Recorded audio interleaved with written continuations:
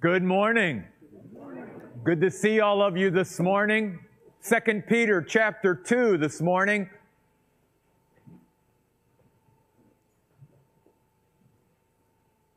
Isn't it great that if you and I want more of Jesus, we can have more of Jesus?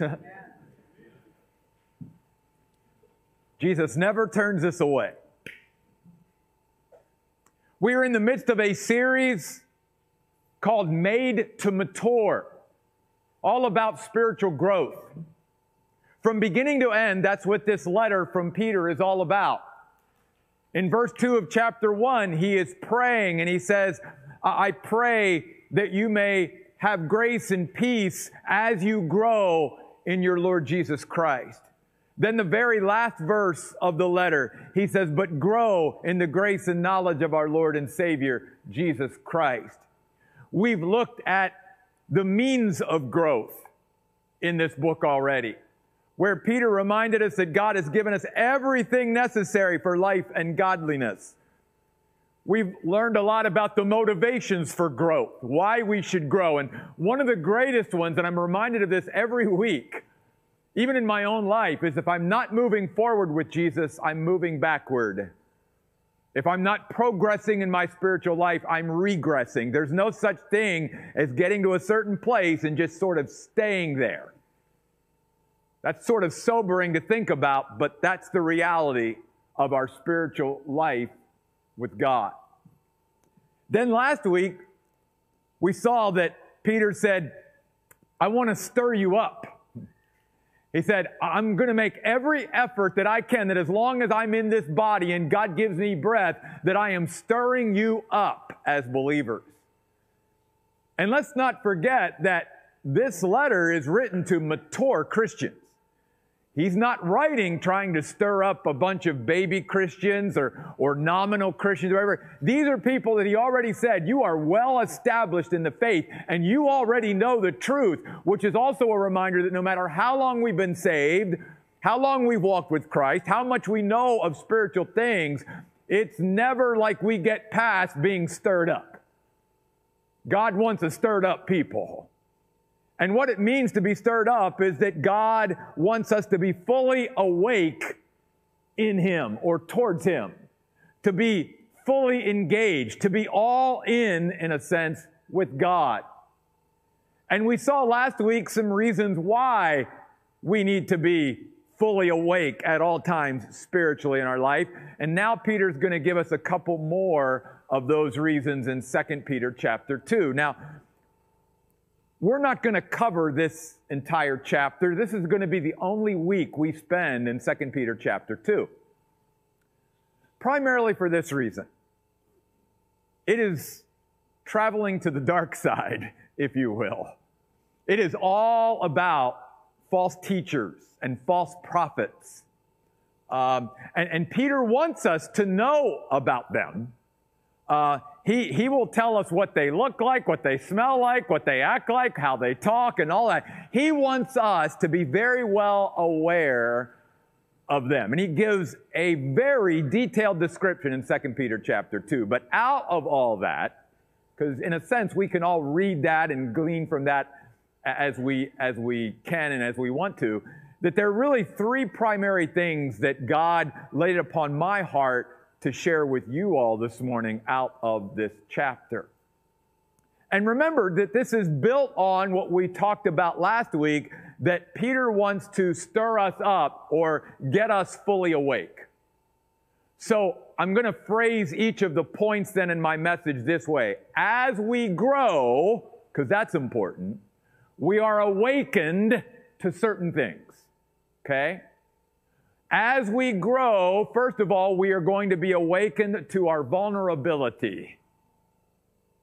Then, as we grow, we're going to see out of this chapter, we are awakened to our vigilance. And then finally, as we grow, we are awakened to our victory. So let's look at these this morning out of 2 Peter chapter 2. And if you have a Bible and want to follow along, just start with me in chapter 2 of 2 Peter, beginning at verse 1. I'm just going to read verse 1.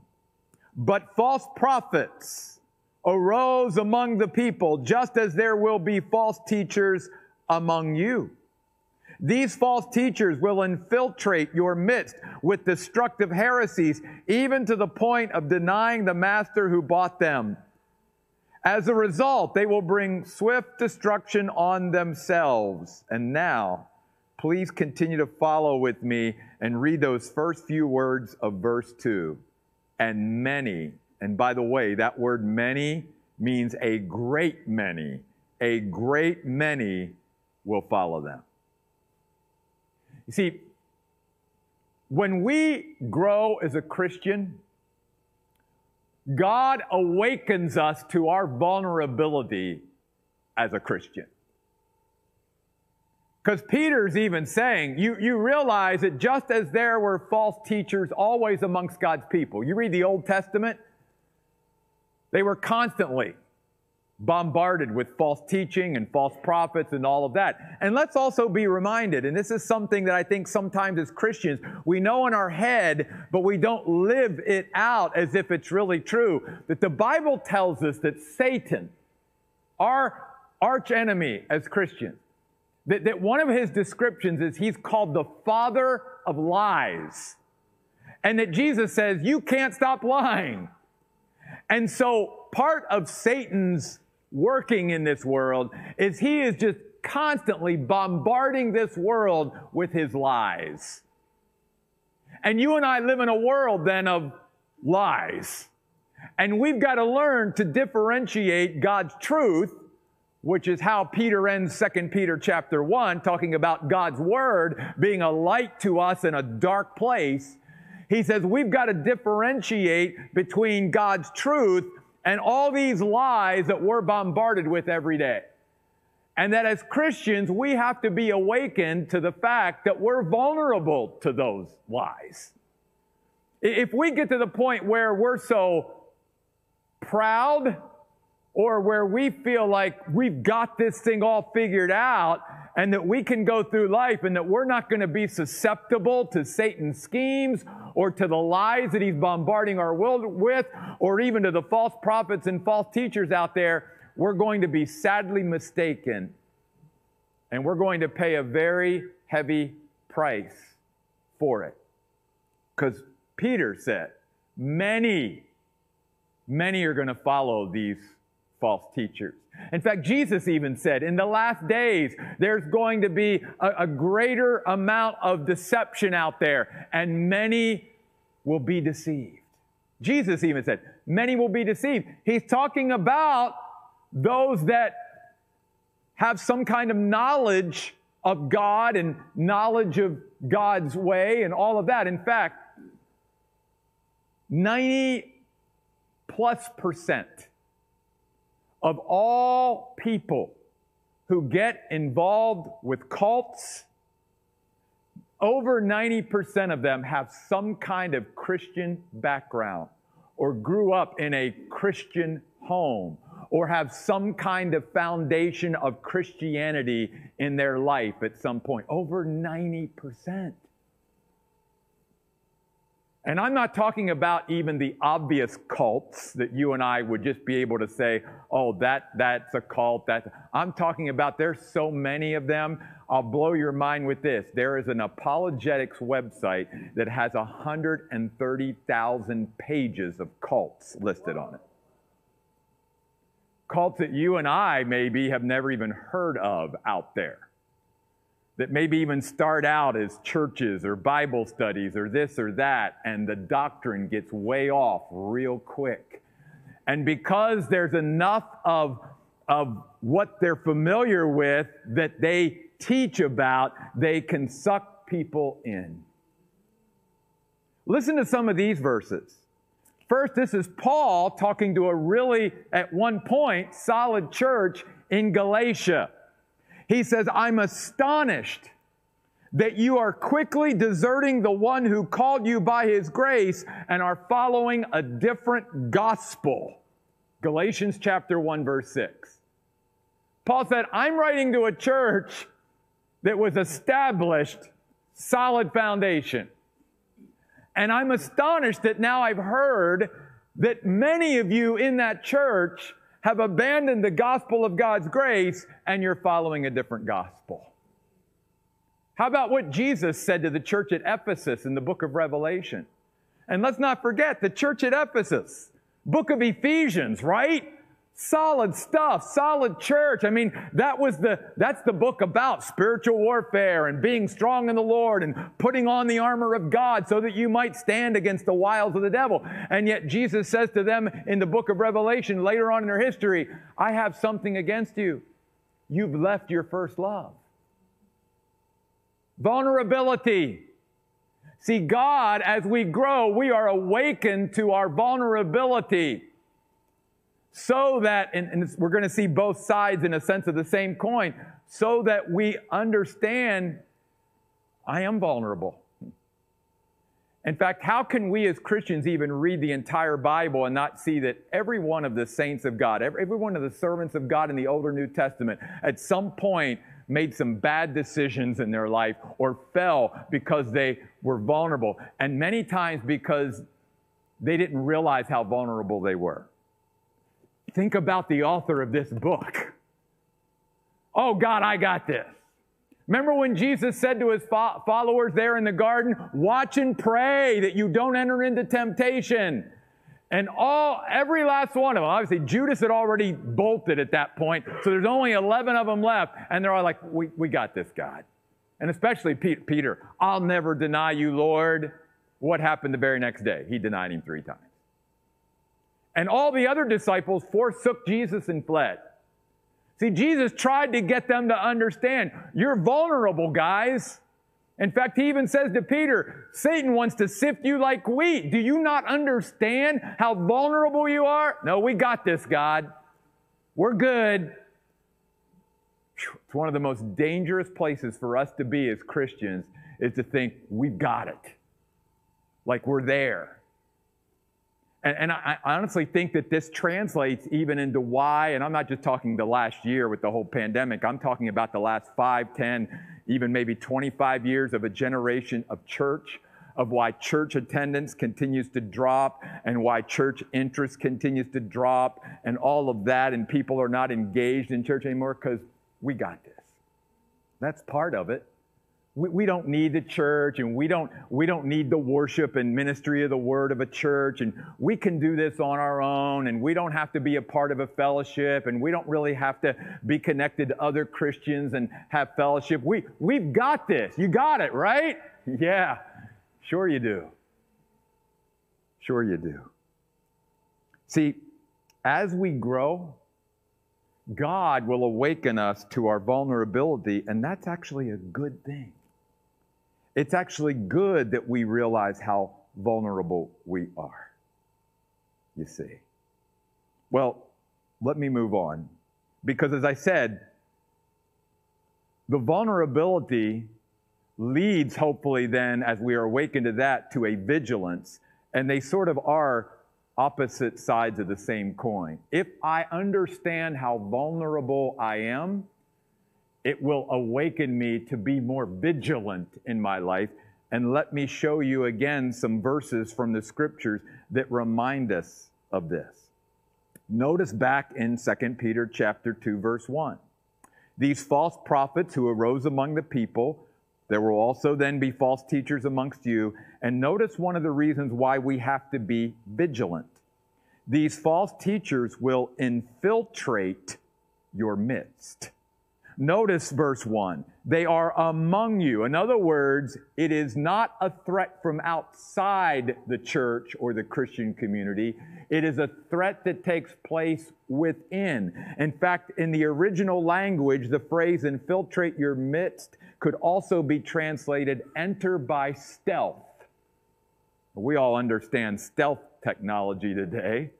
Or you could even say it this way. They sneak into your church or your Christian Bible study, whatever, undercover. They never come saying, we're a cult, or we're coming to spread our false doctrine amongst you all. No, that's not the way it happens.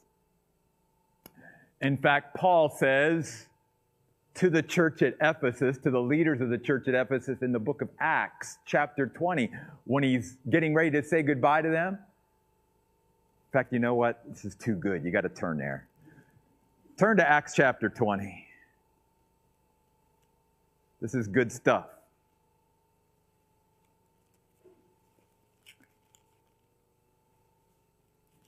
And I'm going to begin reading in verse 28. Acts 20, 28. And look, the very first word is sort of a word of vigilance, isn't it? Watch out. And he's talking to the leaders of the church.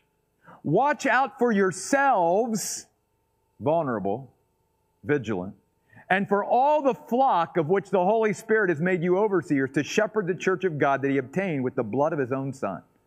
I know, Paul says, that after I'm gone, fierce wolves will come in, notice, among you, not sparing the flock. In fact, notice what he says in verse 30. Even from among your own group, men will arise, teaching perversions of the truth to draw the disciples away after them. That's one of the ways, too, you know a false teacher, a false prophet, is they're trying to get people to follow them rather than follow Christ. That's why Paul said, follow me as I follow Christ. Because those who are false don't want us to follow Jesus, who's the head of the church. They want us to follow them. And they will even try to get people to start following them. And I see that today, even in the Christian community in general, how Christians are following people more than they're following God. And we've got to make sure that we keep that the right way. That yes, God can use people to lead us, and he calls us to have leaders in our church that we should follow, but it should always be Christ first, though. Christ first. And then notice, therefore, he says in verse 31, be alert. Vigilant. Vigilant. This is the message of the Bible. Why? Because they come from within. We're not looking for them within. We look for them outside. And even Jude, very parallel to Peter, says, I'm writing this letter to you feeling compelled by the Holy Spirit because certain people have crept into your midst unawares. Unawares. So we need, as we grow, and this is again part of the motivation for why we should always want to be stirred up and fully awake spiritually, is because we have to come to a place where we admit and acknowledge and confess, I'm vulnerable. I could fall at any point. I could allow some strange thing to start turning me sideways and turning me from the Lord and from my Christian brothers and sisters. And I could start to believe at any point a lie of Satan. And I've got to recognize that. And as you grow, you and I become awakened. In fact, it's sort of a strange paradox spiritually. I'll even use this as an example. The longer you study the Word of God intently, you get to a place where you realize how dumb you are as far as this book. In other words, it really is. It's like the more you study it, which you would think like, oh, that means I'd start to get a grasp on it, right? No, you just start to see how much you don't know the more you know. Does that make sense? Okay. Sometimes I wonder, if I'm making sense. And that's the same thing. It's like the more mature I become, the closer I get to God, actually, I realize how much more vulnerable I am. It's weird, but that's the way it is. That's the way it works. And then out of that awakening to my vulnerability, I realize I've got to be vigilant. I've got to watch out. I've got to listen to like what Jesus said to the disciples, even though they blew him off. Like, no, I can't go without spending time in worship and the Word and prayer and all that. I got to be vigilant at all times. Jesus even said over and over again throughout his time on earth, watch out for wolves in what? Sheep's clothing. Watch out for wolves in sheep. Outwardly, they're going to appear Fine. Oh, they're another Christian. They're so nice. Whatever. I've met some really nice people over the years who were whacked out. As far as their understanding of God and spiritual things. And if I would have listened to them, I'd have ended up in a really bad place. Wolves in sheep's clothing.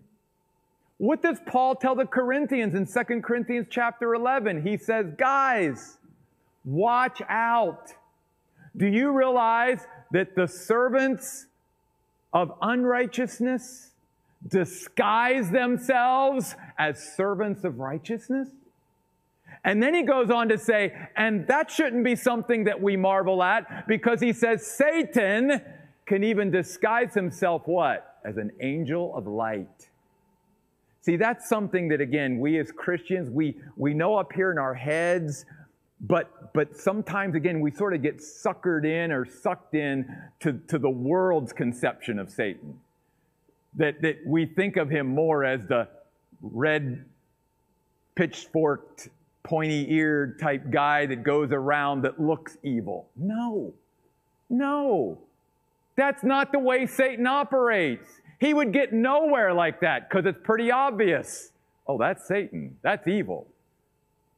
He's going to come at us like an angel of light. I'm here because I'm good. And I'm just looking out for your good. I just want what's best for you. I mean, wasn't that his approach to Eve and how this whole thing got started? I got your best interest at heart, Eve. Just listen to me. That God over there who's telling you not to eat from that tree, he's holding out on you. I would never hold out on you. I would let you have that tree. You deserve that tree. You've earned that tree. Go for it. Angel of light. See, that's why we need to be vigilant.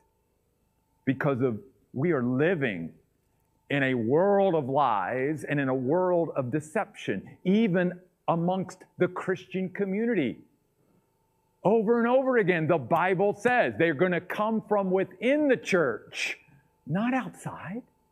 They're going to infiltrate. They're going to creep in unawares, which is why then we need to be on our toes spiritually even more. And Jesus even said, as you get closer to my return, deceivers and those who are being deceived, it's only going to get worse and worse and worse. Let me talk about some other things in the context of 2 Peter chapter 2 that we need to be vigilant in. And I'll go back to the very beginning. Pretty obvious, but we need to be vigilant in our spiritual growth. Peter says, make every effort. 3 times in chapter 1. Make every effort. Are we putting forth maximum effort to spiritually grow? We should be vigilant in building up our fellow believers. Remember back, and I'll let you turn there if you'd like to look at it, in chapter 1, verse 13. Indeed, as long as I'm in this tabernacle, I consider it right to stir you up by way of reminder. Why is Peter so intent on stirring the Christians up? Because Jesus told him, when I leave, I want you to strengthen your brothers and sisters. And Peter took that seriously. In fact, look over at chapter 3, verse 1. We'll get to that in a couple next week. He says, dear friends, this is already the second letter I've written to you, first one being 1 Peter, in which I'm trying what? To stir up your pure minds by way of reminder. There again is that phrase, stir you up. Peter took it seriously that not only does he need to grow, but we also said this in week 1. One of the other motivations for my spiritual growth should be, I will become a greater strength and encouragement to other believers as I'm growing. Something we should be vigilant about. We should also be vigilant in our worship and in our privilege and opportunity. You say, where do you get that? Well, look at verse 4 of 2 Peter chapter 2. He talks about God not sparing the angels who sinned, but threw them into hell and locked them up into chains. Now, he didn't throw all the fallen angels to this place. These were a special group that did something way beyond. Way beyond. He said, enough. You're there till Judgment Day. But let's not forget who these creatures were. They were angels. They were special creations of God who lived in the presence of God and worshiped Him from the day they were created, just like Lucifer did before he fell. And you think about, oh my goodness, the worship that these angels had, the privilege and opportunity that these angels had that you and I haven't even had yet. To literally be physically in the presence of God and see Him in all His glory. And yet all that worship and all that privilege and all that opportunity never changed them for the good. We have to be careful of that. We have to be vigilant of that. See, we can go through the motions of worship, just as maybe these angels did. We can have great privilege and opportunity like these angels and be given great privilege and opportunity. But if it doesn't change us or transform us for the good, if it doesn't make us more like Jesus, then we're on a slippery slope. You see. I think that's one of the reasons why he points out the angels. He's saying, you realize who they were that fell, right? I mean, Lucifer, he was maybe outside of Michael, the greatest angel that God ever made. Had the greatest privilege and opportunity maybe that any creature ever had with God, and yet he fell. Vulnerability and vigilance, my friends. See, you and I can even come to a church like this and go through great worship and a great time in the Word, and yet just sort of let it all sit on the surface and become very superficial and never really change us. In fact, let me take you down to verse 6 of chapter 2. He says, oh, by the way, you realize that God didn't spare Sodom and Gomorrah, and we all know that story. But here's what I want to point out about Sodom and Gomorrah, because we all get down on Sodom and Gomorrah, right? Yeah, ooh, glad God destroyed Sodom and Gomorrah. Remember what Jesus said about Sodom and Gomorrah? He said to those that were there watching Him do miracles and in His presence while He was on earth, He said, it will be more tolerable for Sodom and Gomorrah on the day of judgment than it is for you. See, we're like, oh, Sodom and Gomorrah. He's like, oh, no. Cities like Capernaum that had me in their midst for days, weeks, maybe even months, saw the miracles that the Son of God Himself did. He says, greater the light, greater the responsibility. Vigilance. Being vigilant to our privilege and our opportunity. Jesus is basically saying, you realize all you cities that I walked through and you rejected me as your Messiah, and you did not turn your heart to me as your Savior and as the Son of God in your midst, and you saw what God did in your midst. It's going to be more tolerable for Sodom and Gomorrah than it is for you. In fact, if you want those references, Matthew 10:15 and 11:24 is where those references of Jesus saying that is found. Matthew 10:15 and 11:24. Privilege and opportunity means greater light. So let me give us all a warning here. And I hope that means you'll come back next week. But you realize, I hope you realize with me, that being a part of a church like this, that has the worship that we do and the word that we do, we're more accountable than another church that doesn't have what we have here. Because the greater light we get, the more God holds us responsible for that light. See? To be able to respond to it and apply it to our lives. I know that's sort of a, ooh, okay. Somebody come back next week, please. And then two more. Vigilant in our service. Notice he uses Noah here in verse 5. God did not spare even the ancient world, but did protect Noah. Put him in a special place, protected he and his family, a herald of righteousness, before he brought the flood on the ungodly world. Vigilant in our service. There's Noah, 100 years or so, out there building the ark, being laughed at by all of his neighbors and the people around. What do you mean some flood? There's no flood coming. What are you wasting your life for? All the ridicule, all the rancor, all the stuff that Noah had to do besides building an ark in the environment that he had to build it in. And yet he was faithful every day to just keep building what God told him to do. You and I need to be vigilant to do what God's telling us to do in this season and in this moment. God has something for us to do as his people. Some part to play in the body of Christ. Every last one of us. Something that he wants us to be doing to serve him.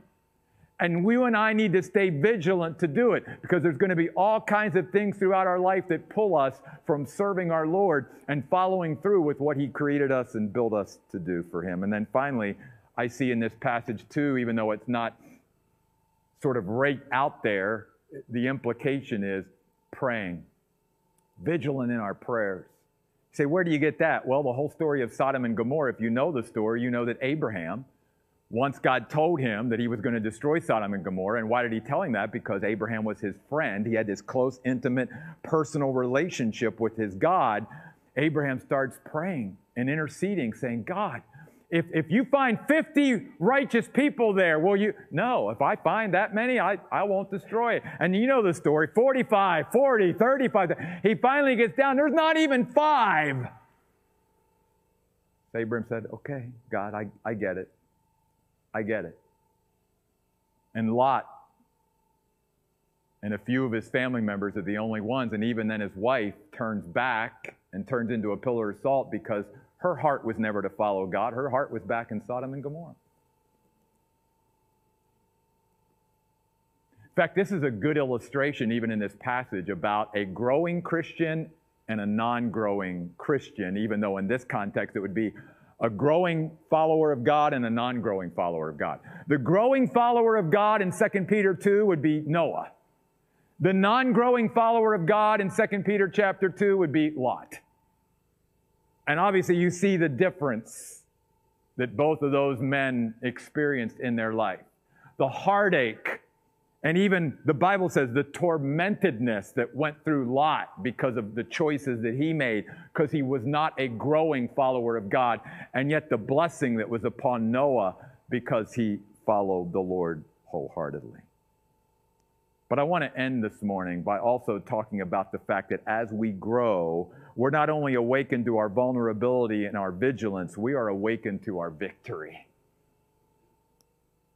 Notice verse 9. He's talked about how God protected Noah, how God rescued Lot, and then he says this, if so, then the Lord knows how to rescue the godly from their trials and to reserve the unrighteousness for punishment at the day of judgment. I want you to particularly concentrate on 4 words. And if you mark your Bible, if you underline your Bible, if you highlight your Bible, I would certainly recommend or suggest you highlight these 4 words. The Lord knows how. We need to be reminded of that, even as Christians. The Lord knows how. He knows how to rescue. He knows how to save. He knows how to deliver, whether it's from a world of deception, because, you might read a chapter like 2 Peter chapter 2 and go, oh my goodness, there's so much false stuff out there and lies, and how am I going to navigate this? The Lord knows how. He knows how to deliver, but He not only knows how to deliver and save and rescue us from deception and false teachers and false prophets, He knows how to save, deliver, and rescue us from anything and anyone. The Lord knows how. The word Lord in itself is a testimony to our God. Notice, it is capital L, small o, small r, small d, Adonai. It means the God who is all-powerful.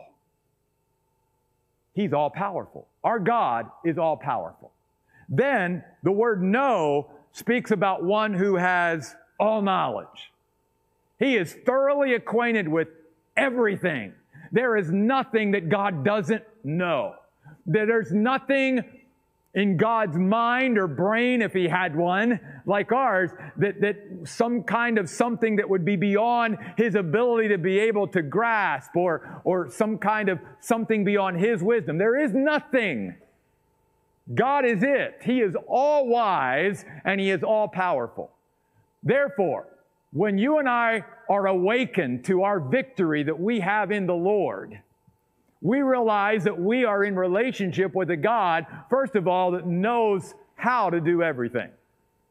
There's nothing he doesn't know how to do. And then he is the Lord. Therefore, he can give us the power to do it. Not only can we know what we should be doing, but we know that we will have the strength and the power and the grace and the supernatural enablement to be able to do it. We've got a 1-2 punch in our God who can punch through anything that you and I will ever face. The Lord knows how. So you may be here today, you may be watching by live stream this morning, and you may be in a place in your life where you go, man, I'm dealing with something that's really hard right now in my life. Might be hard for us, but nothing's too hard for God. You may be here today and you may be saying, you know what, Lord? I'm dealing with something really difficult right now in my life. You're right. It may be too difficult for you to deal with or me to deal with, but nothing's too difficult for God. Or you may be even in a situation like we get sometimes where we say, God, what I am dealing with, it's impossible for me. Guess what the Bible says? Nothing's impossible for God. Nothing is too hard, difficult, or impossible for the Lord. He knows how. All he wants from us is to grow and awaken ourselves to the victory that we have through him and to look to him alone for everything and anything that we'll ever need. Because the Lord knows how. There's going to be many times in our life where we don't know how. I don't know. How do I navigate this, God? What decision should I make? What choice? The Lord knows how. Look to him. I mean, this last year has been a testimony of that in my own personal life and in the life of our church. When this whole thing broke out last year, I, like the rest of you, was like, okay, God didn't see this one coming. I don't know how to pastor a church during a pandemic, but I know you do. So I'm just going to look to you, and I'm going to let you lead me as I lead your flock here at the Oasis through this year. And guess what? God has. I didn't know how, but the Lord knew how. And God wants to encourage you today. Yes, as we grow, we should be awakened to our vulnerability. There's nothing better than staying on our toes, spiritually speaking. But as we grow, we also should be awakened to our vigilance. There's things we need to always be alert and awake and on guard and all of that for. In fact, before I shut this message down this morning, turn with me to 2 Peter 3. Look at verse 17. Almost at the very end of this letter, Peter brings this back up again. He says, you're vulnerable, so be vigilant. He says, therefore, dear friends, since you have been forewarned, be on your guard, that you do not get led astray by the error of these unprincipled men and fall from your firm grasp on the truth. Can't say it any better than that. That is vulnerability and vigilance all in one verse. But again, the Lord knows how. The Lord knows how for everything and anything that we'll ever go through in our life. He is all-powerful. He has all knowledge. And whatever is too hard, too difficult, or impossible for us is never too hard, too difficult, or impossible for God. Could we stand? Father God, I believe that you are calling your people today to get our eyes off of anything and anyone else and to get our eyes onto you, God. To look to you alone for everything and anything, God, that we will need. Maybe even we are here today and we have come going through a season or some kind of trial or challenge in our life, God, and we just simply don't know how to navigate it. We don't know what to do. We don't know what the next step should be. But God, by faith, we need to look to you. I think about the story in the Old Testament where God had had enough of the belly aching and griping and complaining of the people of God, and He sent serpents into the camp. And many began to die and call out to the Lord. And finally Moses said, Lord, will you do something for us? And God said, take a serpent and wrap it around the pole and lift it up amongst the people of God.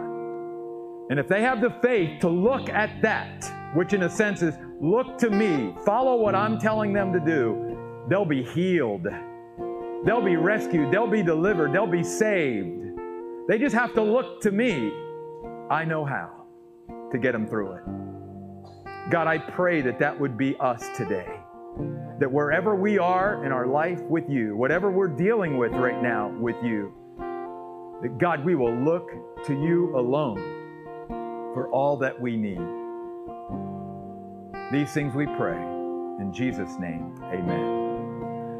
I know that you and I can make a choice or decision to look to the Lord right where we're at, but maybe God is moving you to come forward. The front of our auditorium is always open to come here, whether you want to pray or just talk to the Lord or whatever. You just let the Spirit move. But here's what we are going to do.